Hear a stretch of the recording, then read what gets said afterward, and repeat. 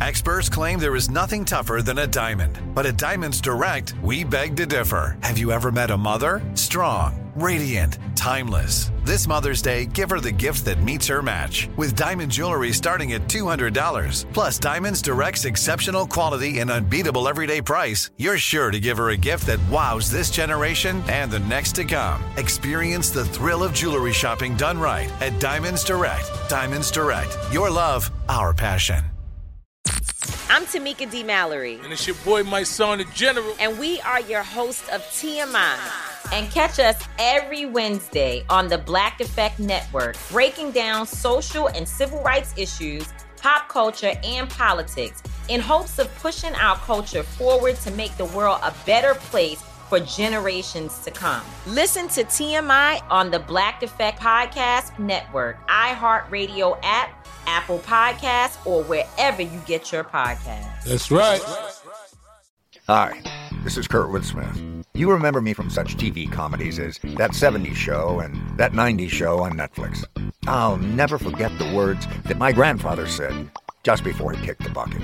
He said, "Watch how far I can kick this bucket." People ask me where I get my dad jokes from. I tell them to listen to the Daily Dad Jokes podcast. Listen to Daily Dad Jokes every day on the iHeartRadio app, Apple Podcasts, or wherever you get your podcasts.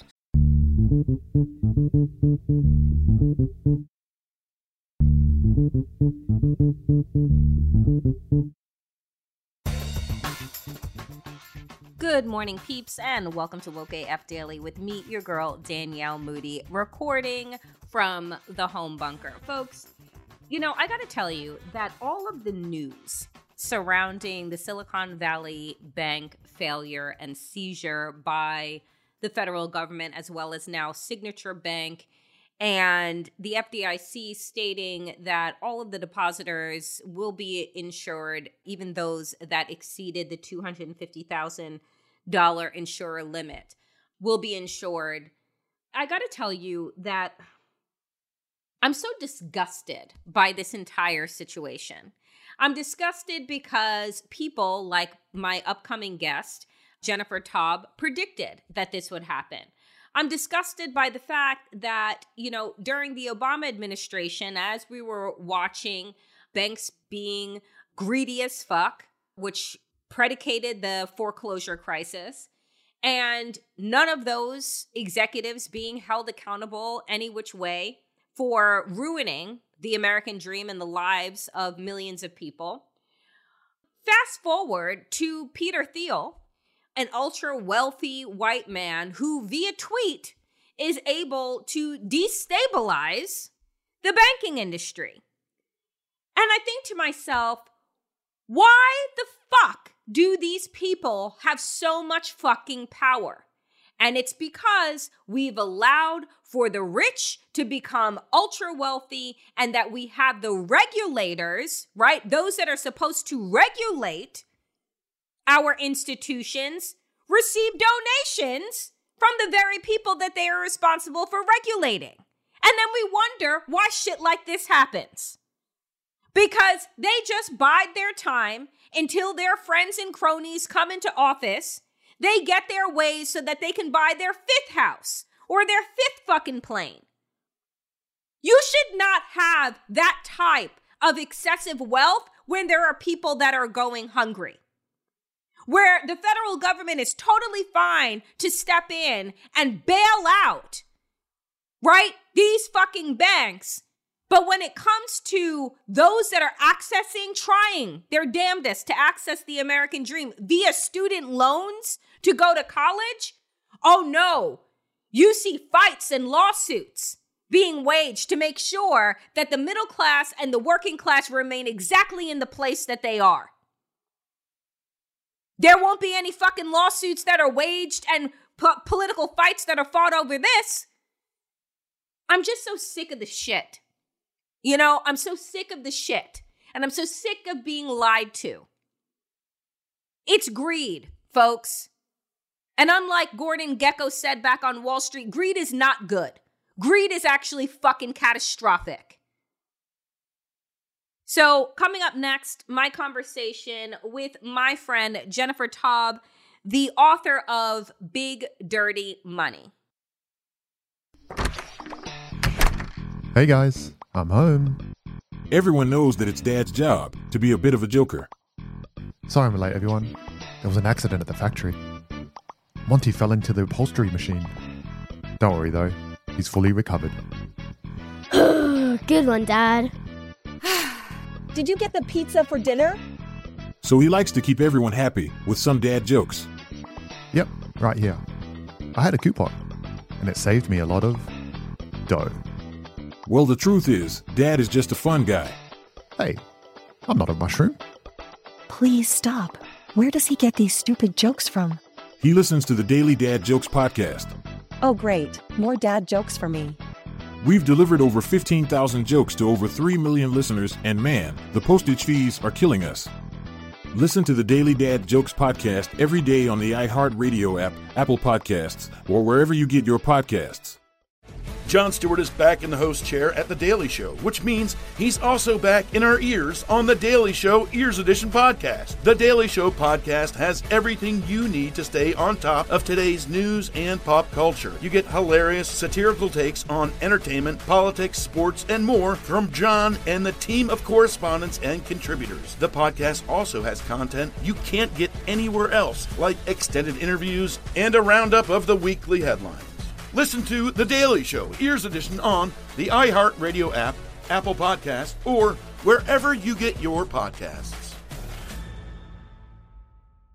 Bring a little optimism into your life with The Bright Side, a new kind of daily podcast from Hello Sunshine, hosted by me, Danielle Robay. And me, Simone Boyce. Every weekday, we're bringing you conversations about culture, the latest trends, inspiration, and so much more. Thank you for taking the light, and you're going to shine it all over the world, and it makes me really happy. I never imagined that I would get the chance to carry this honor and help be a part of this legacy. Listen to The Bright Side on America's #1 podcast network, iHeart. Open your free iHeart app and search The Bright Side.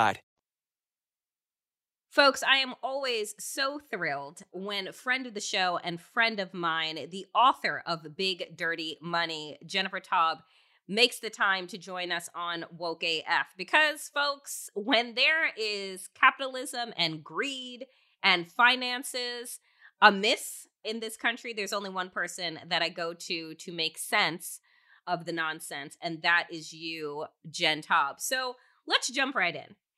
All of the news, all the rage right now is around Silicon Valley Bank and the fact that the federal government has seized Silicon Valley Bank, as well as, I believe, Signature Bank, another regional bank, that essentially there has been a run on these banks with depositors feeling uncertain that their deposits of over $250,000 will be covered when the federal government says, we got you, and we're not going to use taxpayer dollars in order to insure your deposits, but we're going to use this quote unquote pot that all banks pay into when things like this happen. Jen, you give us your 50,000 foot view of what happened with Silicon Valley Bank and Signature Bank and what is happening in banking right now. I'm so glad you asked me because I just finished working on a piece that when I have it, I'll share it. I'm writing an opinion piece for MSNBC. So it's fresh in my mind. So one thing, before I kind of go through the really key details that I think are easy to understand if you actually pay attention and are not just spinning people for a living. You mentioned that there's this promise that taxpayers will never pay for these bailouts because it's going to come out of some fund banks pay into. Well, the Deposit Insurance Fund that the FDIC has, if it runs dry, it gets refilled. But in these situations, yes, there will be a future assessment on banks. That's the promise. The problem is back during the Dodd-Frank era, right after the 2008 financial crisis, I was one of the people helping work and encourage stronger legislation than we actually got. And one thing we were arguing for was to pre-fund that rescue fund. We were we were actually looking for a special assessment of $150 billion to pre-fund. And that got shot down. People said it would encourage banks to fail. Not really. No one wanted to pay into the pre-fund. So that's one thing. But let's talk about what happened. And before I get the details, I want to make clear a couple things. One, this is not the same thing as the global financial meltdown of 2008. There is going to be contagion, but it's not going to be as bad. That's one thing. Two, Okay. it's not no big deal. And three, I blame not just Congress, but I also blame the Fed, who took advantage of a giant rollback of the Dodd-Frank law in 2018 and made it worse. And I don't want to be here saying I told you so, but I flippin' have to say, what I wrote about this in 2008, I told you so. So whatever. I mean, I wasn't the only one. It's not about that I did. What makes me the most angry about this situation is this would not have happened if Congress had not rolled back Dodd-Frank and Trump signed that law. But the problem is, in this case, Danielle, I'm going to be perfectly frank, it wasn't just the Republicans in Congress. Got it. There were a big chunk of supporters. At that time, the House was in Democratic control. And though the Senate wasn't, Mitch McConnell needed 60 votes to get this through. And he didn't have them, but he got the votes he needed from Democrats. It's infuriating. Okay. One last thing is Silicon Valley Bank, which I'm sure you've heard this in the news. Silicon Valley Bank was one of the banks lobbying for the rollback. Yep. Okay. Yep. And in fact, they thought it was laughable that the kinds of restrictions and oversight on them should exist. They called themselves a mid-size bank, which at the time they were. And then once the ceiling for this special heightened scrutiny and stress tests and stuff was $50 billion. As soon as that was lifted to 250, lo and behold, they did rapid growth, and they grew from a bank just at that level, well above it until they failed $200 billion. That never would have happened without this rollback. I'm glad that you brought that up, because I was going to ask for an explanation for people to understand what the threshold was, what they had to have in holding, when they needed to begin stress testing, and how that number was $50 billion. And at the time that Silicon Valley Bank was seized by the feds, they had a holding of $209 billion, right? On paper. They're well within. Wait. On paper. On paper. Yeah. They're well within, though, right? They were well within the new deregulation that Donald Trump signed in 2018, because they didn't make it to 250. They got to 200, and then their whole shit started to crumble. Explain to us what exactly happened, Jen, with they got to 200, like what exactly was happening? And also, what do we think the executives were doing when they started to sell off their shares about a week or so before the actual collapse of the bank? Okay, so two things. One, for those folks who are interested sort of generally in what is banking about and how banks fail, I have a new Substack called Follow the Money. And I just put something up. Great. My Monday column is always called On the Money. And I put an excerpt from testimony of mine before the Senate Banking Committee in 2016. And that testimony was about how these things called capital and liquidity should not be loosened up for banks. I'm not going to get into what that is, but if you read that, I think it will become clear. But the fundamentals there, which are kind of necessary for talking about this, is that, as everyone probably knows, banks take deposits and banks make loans. People know that. Mm-hmm. But banks don't just take deposits and make loans. They also take that deposit money and invest it in other things like treasury securities and mortgage-backed securities and so on, right? People also don't think if you have deposits in a bank, Danielle, you just mentioned that it's insured up to 250,000. It used to be 100,000, but you are essentially a lender to the bank, right? When you're a depositor, they at any time you can ask for your money back. Similarly, the loans, if the bank makes a loan, a mortgage loan or a commercial loan to a business, those loans are the bank's assets. They make money because they pay an interest. And hopefully when you sell them for a profit or at least break even. So you can sort of think of it that way. In traditional banking, the way a bank makes money is the amount of interest it's bringing in on its loans. Let's say it's bringing in, this would be a dream, but this is the example people give historically. Bank has loans that pay 6%. It pays depositors 3%, and it makes a difference on the money on the spread. That's kind of the general idea of banking. Let's think of something a little bit different when you think about banking in reality, though, too. Have you ever noticed that if you want to get, let's say you want to get a bank loan for a mortgage to buy a house, often the bank will say, we'll give you a cheaper rate if you bank with us, right? If you keep them. Similarly here, let's say you went to something like Silicon Valley Bank and you were a business that wanted to get a loan from them. And let's say they gave you $1 million. You needed like $5 million, whatever.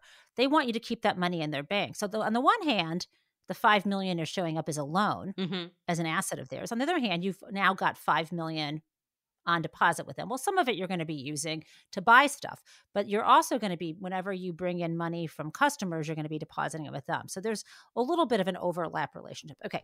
So let's leave that. Okay. Let's leave that be. So you understand how this works.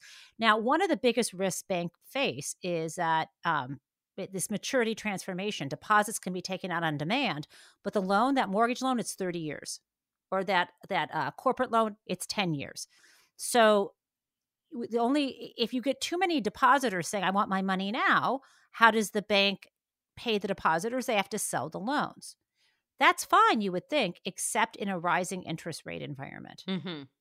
We are in a rising interest rate environment. And here's why. Remember how I told you, okay, what if you had some loans on the books? Let's say your loans on the books are only paying 2% interest. But let's say the Fed has raised rates and now it's 4%. That means no one wants to buy your dumb 2% paying loan. If you're trying to sell that loan and you keep it on the books at the price you bought it at, let's say that you bought the loan for $100,000, it's not worth as much anymore because someone can go out there and another bank could buy a loan from someone else that's paying in 4% interest. This is a lower yielding loan. So the problem here is this.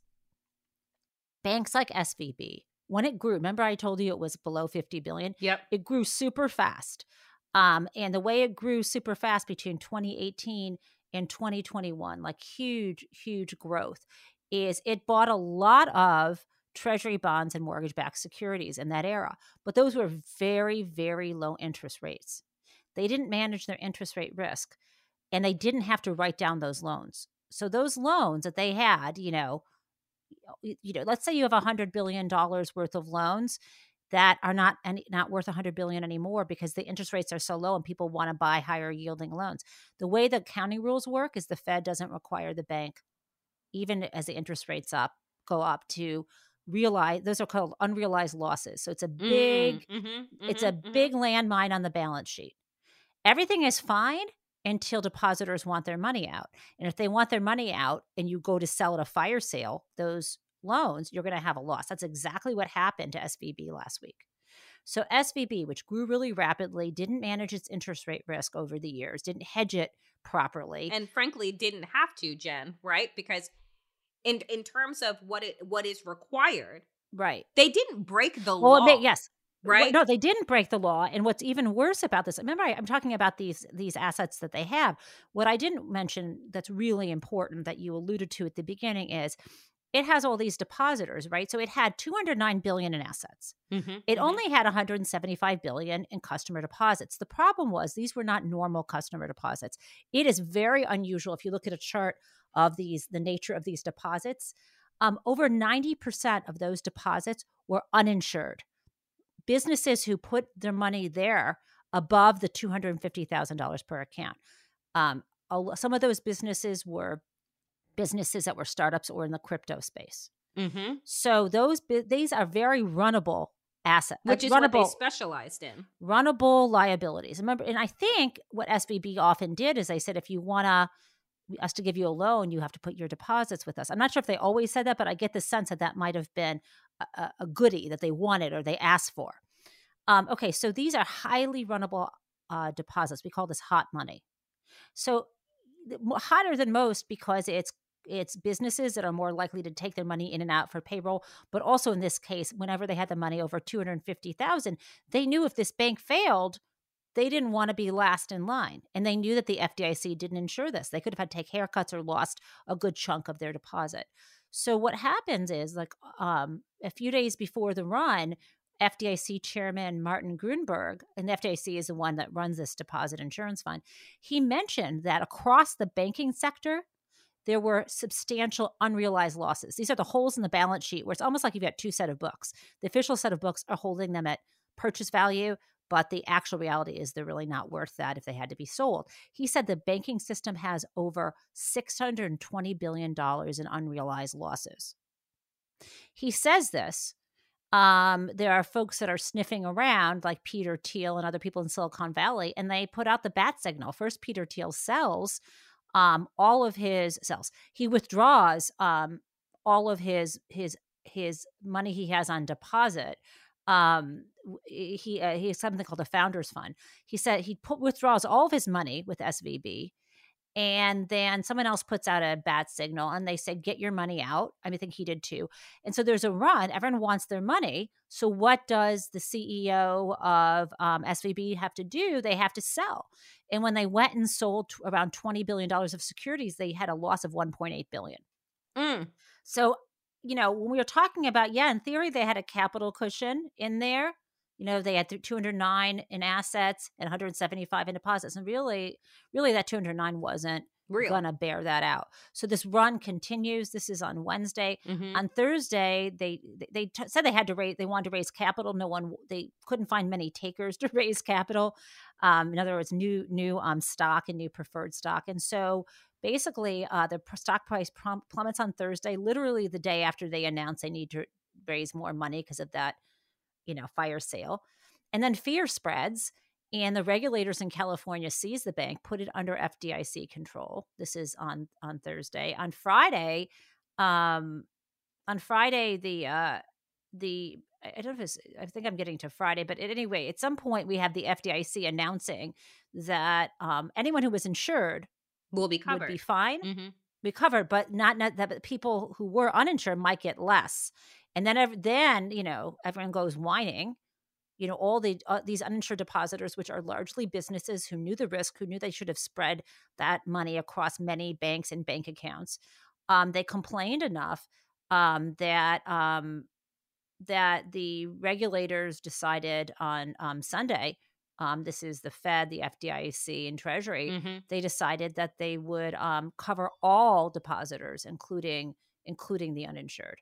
So they said that on Sunday, and that's at the same time they did the same thing for Signature Bank.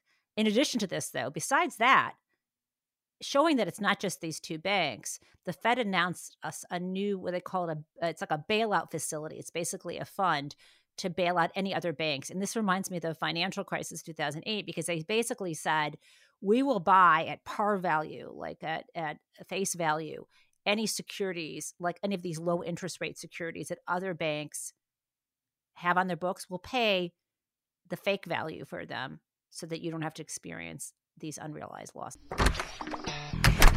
Hey guys, I'm home. Everyone knows that it's Dad's job to be a bit of a joker. Sorry I'm late, everyone. There was an accident at the factory. Monty fell into the upholstery machine. Don't worry though, he's fully recovered. Good one, Dad. Did you get the pizza for dinner? So he likes to keep everyone happy with some dad jokes. Yep, right here. I had a coupon, and it saved me a lot of dough. Well, the truth is, Dad is just a fun guy. Hey, I'm not a mushroom. Please stop. Where does he get these stupid jokes from? He listens to the Daily Dad Jokes podcast. Oh, great. More dad jokes for me. We've delivered over 15,000 jokes to over 3 million listeners, and man, the postage fees are killing us. Listen to the Daily Dad Jokes podcast every day on the iHeartRadio app, Apple Podcasts, or wherever you get your podcasts. Jon Stewart is back in the host chair at The Daily Show, which means he's also back in our ears on The Daily Show Ears Edition podcast. The Daily Show podcast has everything you need to stay on top of today's news and pop culture. You get hilarious, satirical takes on entertainment, politics, sports, and more from Jon and the team of correspondents and contributors. The podcast also has content you can't get anywhere else, like extended interviews and a roundup of the weekly headlines. Listen to The Daily Show, Ears Edition, on the iHeartRadio app, Apple Podcasts, or wherever you get your podcasts. Bring a little optimism into your life with The Bright Side, a new kind of daily podcast from Hello Sunshine, hosted by me, Danielle Robay. And me, Simone Boyce. Every weekday, we're bringing you conversations about culture, the latest trends, inspiration, and so much more. Thank you for taking the light, and you're going to shine it all over the world, and it makes me really happy. I never imagined that I would get the chance to carry this honor and help be a part of this legacy. Listen to The Bright Side on America's #1 podcast network, iHeart. Open your free iHeart app and search The Bright Side. So, Jen, I know you're going to lose your mind right now. You're going to be. I am. Are you thinking about student loans right now? Because I no, am. I'm thinking about a couple of things, and so I want to start with Peter Thiel. I want to start with him because this goes to my belief in the fact that the American oligarch system is out of fucking control. That I want people to understand, and all of the rundown and economics 101 and 102 that you gave us, that it was one person that started via tweet a run on Silicon Valley Bank, right? And it was not the president of the United States. It was not the head of the Federal Reserve. One ultra wealthy white man via tweet started a run on this bank. Yeah. So here we are in this torture. And by the way, please, it makes sense for him, right? Because I think that's the bank a lot of startups bank at, and he's told people to do it. And I think he has people, and my understanding is, his people investing his funds go there. His doing that and getting the bat signal out resulted in everyone organizing, doing this run, and then it resulted in these uninsured depositors being covered. I understand. Being covered because they organized. You should say, right. So you're saying, is this broken? Oh no, it's functioning how they want it to function. No, it's functioning how they want it to function. And when you say, oh, are you thinking about student loans? Of course I am. Right? Of course I am. Because again, we are functioning inside of a system that is built to make sure that wealthy people remain whole. I mean, when I listened to the oral argument at the Supreme Court on the student loans, and I wrote about this for my Substack, the key thing, as you know, is the not the key reason why this is being attacked, but the legal arguments are that that the Secretary of Education didn't have the authority, even though Congress gave him emergency authority, including to cancel student loans. They didn't have the authority to do this, even though he did it, and that the Supreme Court should second guess them. Here we have the Fed creating one of these facilities to bail out the entire banking system using their authority under 13.3 of the Federal Reserve Act, which is less flippin' clear than the Department of Education's authority was. And you're not going to see, I'll tell you, I don't think we're going to see a challenge win at the Supreme Court on this. I'm trying to remember because now. why would wealthy people challenge themselves? Well, there might have people been, are only going to challenge the poor, right? And challenge the less advantaged. What I need to go back and look is I'm remembering that there might have been back in 2015 or 16 some kind of challenge to this. I need to go back and look, but I know the bailouts held up. Maybe there's a challenge. I should go back and look and see how it was treated at the time.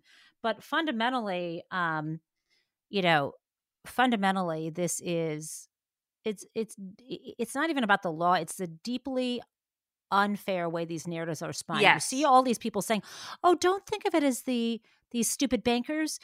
Think about these poor depositors who don't know better. And no, it's not all Silicon Valley chieftains. This little lady, you know, who from wherever she's from, I saw this thing. I started my own startup, and it's not just the big businesses. It's me, and you know, it's like me and my 5 people, and like their American dream. Well, you know what? A lot of us have an American dream. A lot of students have American dreams, and they are just I even see there's some good people on the news talking about this, but there's some people that I have seen, some talking heads who keep emphasizing that, you know, it's not just big businesses. You know what? Listen, anyone who has more than $250,000 in a single account knew what they were getting themselves into, period. And I've seen people argue with me on Twitter saying, yeah, but they couldn't have gotten as good of a rate if they hadn't gone to this bank, and that's what the bank probably required. I'm like, that's their choice. I shouldn't have to bail out them for making that choice. That's not, or we need to have a different system where we decide if the government's going to backstop this, if the government's going to pay for a military, the government should pay for schools, should pay for, it's just amazing to me that when there's this thing that I wrote in the piece, I don't know if I'll make it through the edit, but there, just like there are no atheists in foxholes, there are no capitalists in bank failures. No, because they're all socialists at that point, right? They were before. I mean, yeah. It becomes so stark, Jen, I guess, is the injustices, the inequities, the fact that the ultra wealthy are just going to continue to get wealthy, are going to continue to be made whole. And they are made whole by causing holes in the middle class and in the working class.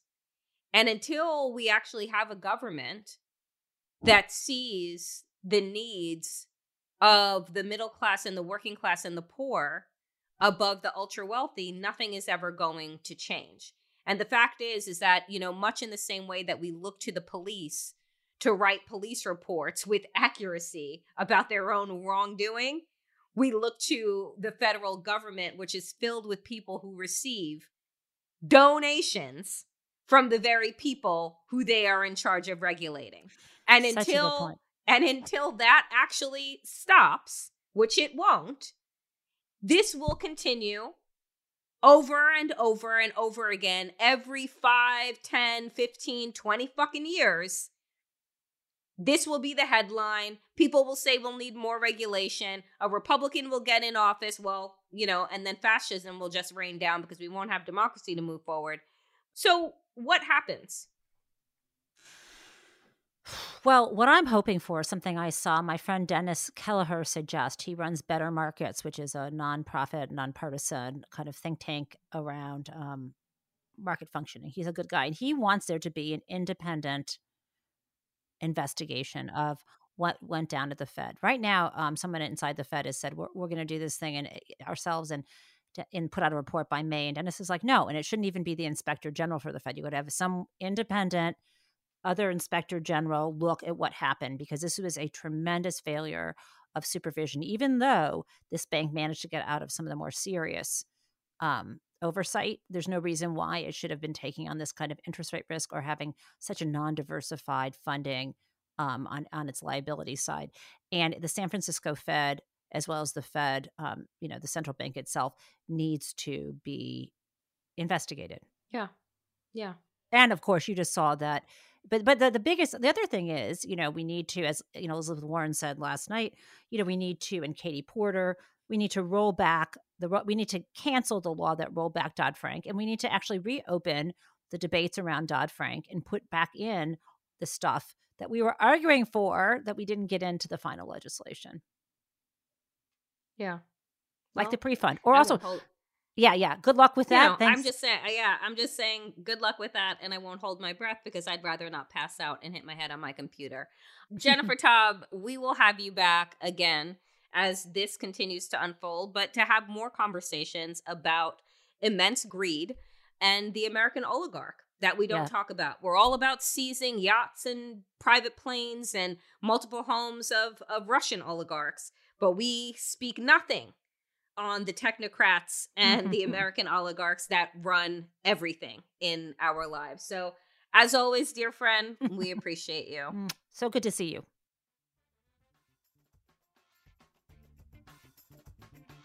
That is it for me today here, friends, on Woke AF. As always, power to the people, and to all the people power. Get woke and stay woke as fuck.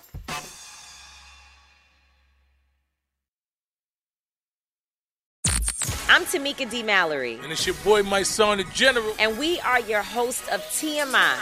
And catch us every Wednesday on the Black Effect Network, breaking down social and civil rights issues, pop culture, and politics in hopes of pushing our culture forward to make the world a better place for generations to come. Listen to TMI on the Black Effect Podcast Network, iHeartRadio app, Apple Podcasts, or wherever you get your podcasts. That's right. Hi, this is Kurtwood Smith.